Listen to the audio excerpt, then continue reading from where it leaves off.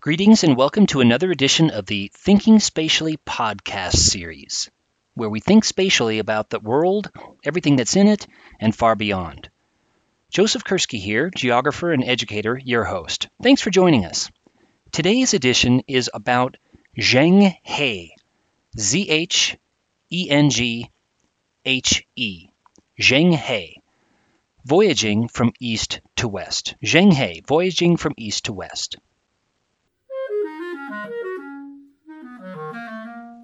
More than 60 years before the voyages of Columbus, Zheng He, 1371 to 1433 or 1435, sailed distances greater than any recorded before his time. Not only did he sail from China to the east coast of Africa, India, and the Middle East, but he did so over 7 different voyages spanning 28 years. He did so with larger ships and fleets than the world had ever known. Yet his voyages were barely known to the world until recent years. Zheng He was an explorer, diplomat, and fleet admiral during the period of the early Ming Dynasty, M-I-N-G, dynasty in China, a period of growing interest in the outside world. As a boy with the name of Ma He, M-A-H-E, he was taken prisoner at the age of 10 when Ming forces invaded his hometown of Yunnan, Y-U-N-N-A-N, in southwestern China. Yet he won favor with the emperor, and for his loyalty was given increasingly responsible tasks. By the time he was 34 in 1405, Emperor Zhu Di, Z-H-U-D-I, known as the Yongle Emperor, assigned him the task of leading a fleet of ships down the coast of China and then across to India. The emperor had a keen desire to show the world the power of China, explore new lands, and establish trade relationships. For the first voyage, the emperor could have also been on a quest to capture his escaped predecessor to the throne. Appearing in foreign lands with hundreds of large ships and thousands of soldiers forced the native people in those lands to make a decision, engage in military conflict, or offer gifts and tribute and sending emissaries to pay their respects to the emperor. Typically, facing the serious force that He's ships and soldiers represented, you can imagine, the native people chose the latter.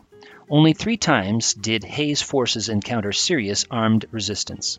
At times on the voyages, Zheng He and his men deposed the current ruler and installed one of their own choice, such as in Sri Lanka in 1409 to 1411. In Sumatra in 1414, the Chinese captured a pretender to one of the local rulers and sent him back to Nanjing, where he was executed. These types of actions and the fear and respect the tales of these actions caused ensured a steady stream of tribute brought to the Ming court from the newly installed Chinese rulers. But by and large, Zheng He's missions were peaceful, and his voyages marked the beginning of diplomatic missions, 90 in all, during the period of Emperor Zhu Di alone.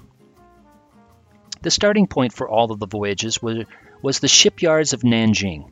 From there, ships sailed down the Yangtze River to the East China Sea, south along China's east coast, and from there to Vietnam and Java. They explored Thailand and Brunei. Even the first voyage was impressive: 317 ships, 28,000 men, plus their arms and supplies. Several massive treasure ships accompanied the voyages, approximately 122 meters long by 49 meters wide. That is longer than a standard American football field or a standard soccer field. 9 masts flew over them, and they were 5 times larger than the Portuguese caravels of the time.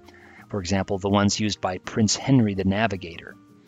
Horses were stowed below decks for the cavalry, and soil was kept on deck for growing vegetables.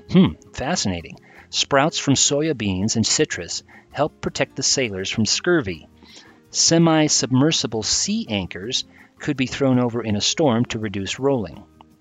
As the square bow pitched in heavy seas, water was funneled into the ship, later to be drained out, subduing the pitching motion. Can you imagine seeing one of these things along a coast? You're just walking along the beach, and all of a sudden you see in the distance this big fleet of these humongous ships. What a sight that would have been. Zheng He's first voyage, 1405 to 1406, and second voyage, 1407-1409, stopped at Vietnam, Java, and the northern coast of Sumatra. From there, just south of present-day Singapore, they both traveled through the Strait of Malacca between Malaysia and Sumatra.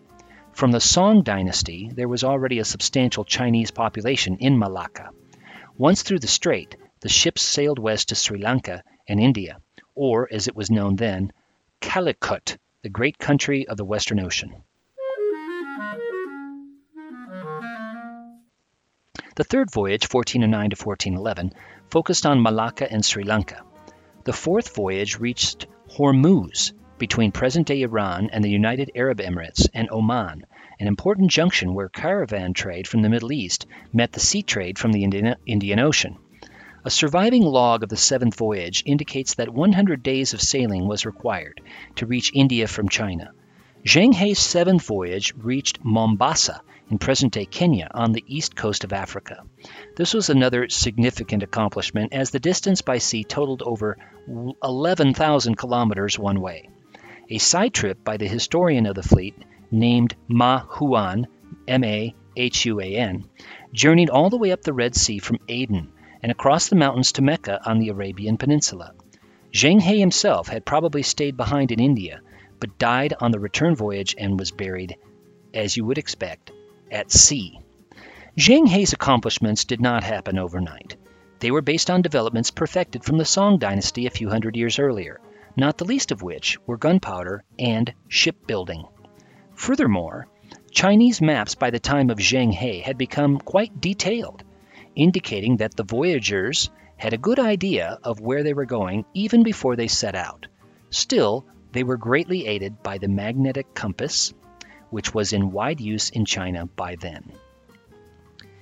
Given all that Zheng He accomplished, it is curious that his voyages were not followed up by at least a successor with additional ambitions or, at the most, expanded trade routes and perhaps even the establishment of Chinese colonies. However, much of the rest of the Ming period was marked by isolationism, evidenced in part by a Portuguese presence in Macau beginning in 1557 that Chinese were not able to repel. And why did He's voyages not receive attention until recently? The answer may be this simple. Chinese officials dismantled the fleet after the deaths of He and Yongle, and in 1529 destroyed the records of the voyages. This could have been due to the isolationist feelings that had begun to take hold. Perhaps maintaining the fleet while fighting expensive wars against the Vietnamese and the Mongols, and moving the capital from Nanjing to Beijing, had compromised the treasury of the Ming dynasty. Whatever the reasons, the voyages of the treasure ships came to an end. The results of the voyages of Zheng He and those of Christopher Columbus could not have been more different. Zheng He had thousands of ships, Columbus just 3. Yet Columbus's voyages sparked additional voyages, such as Magellan and others, colonialism and trade, while after He, China entered a long period of isolationism. Still, the impact on geographic thinking and cultural geography of He's voyages was significant.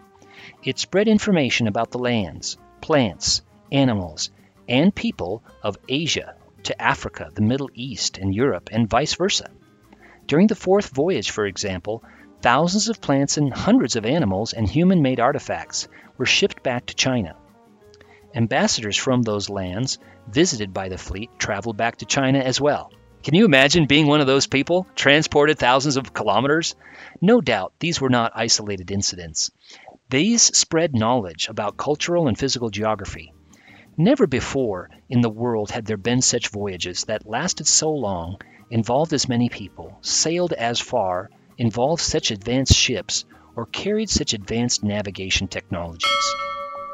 The accomplishments represented by He's voyages sunk more and more into obscurity, until the publication in 1904 of Biography of Our Homeland's Great Navigator Zheng He by the Chinese scholar Liang Qichao, Qichao. Shortly thereafter, in 1911, a stone tablet inscription in 3 languages, Chinese, Tamil, and Persian, erected in 1409 was discovered, signed by Zheng He himself as the, quote, Admiral of the Western Seas, end quote. The offerings to Buddha depicted on the tablet indicates the wealth that Hay's voyages carried, which included 1,000 pieces of gold, 5,000 pieces of silver, 50 rolls of embroidered silk, 50 rolls of silk taffeta in many colors, incense burners, gold stands, candles, vases, and much more. In 2004, some ports such as Singapore and Semarang recognized the 600th anniversary of the voyages. During the same year, British writer Gavin Menzies wrote the book 1421, the year China discovered America, claiming that a smaller fleet from Hay's sixth voyage sailed around the Cape of Good Hope, across the Atlantic to the Americas, and back to China. But little evidence exists to back up these claims. Still, Zheng He's voyages vastly increased geographic knowledge by a selected group of political nobility, but also those he had contact with throughout Asia and the Middle East. His advances in shipbuilding and navigation technology would influence the future of settlement and exploration around the world. And that, folks, is a bit about Zheng He, voyaging from east to west, as part of our Thinking Spatially podcast series. Your host, Joseph Kursky here, wishing you a very spatial day. Thanks.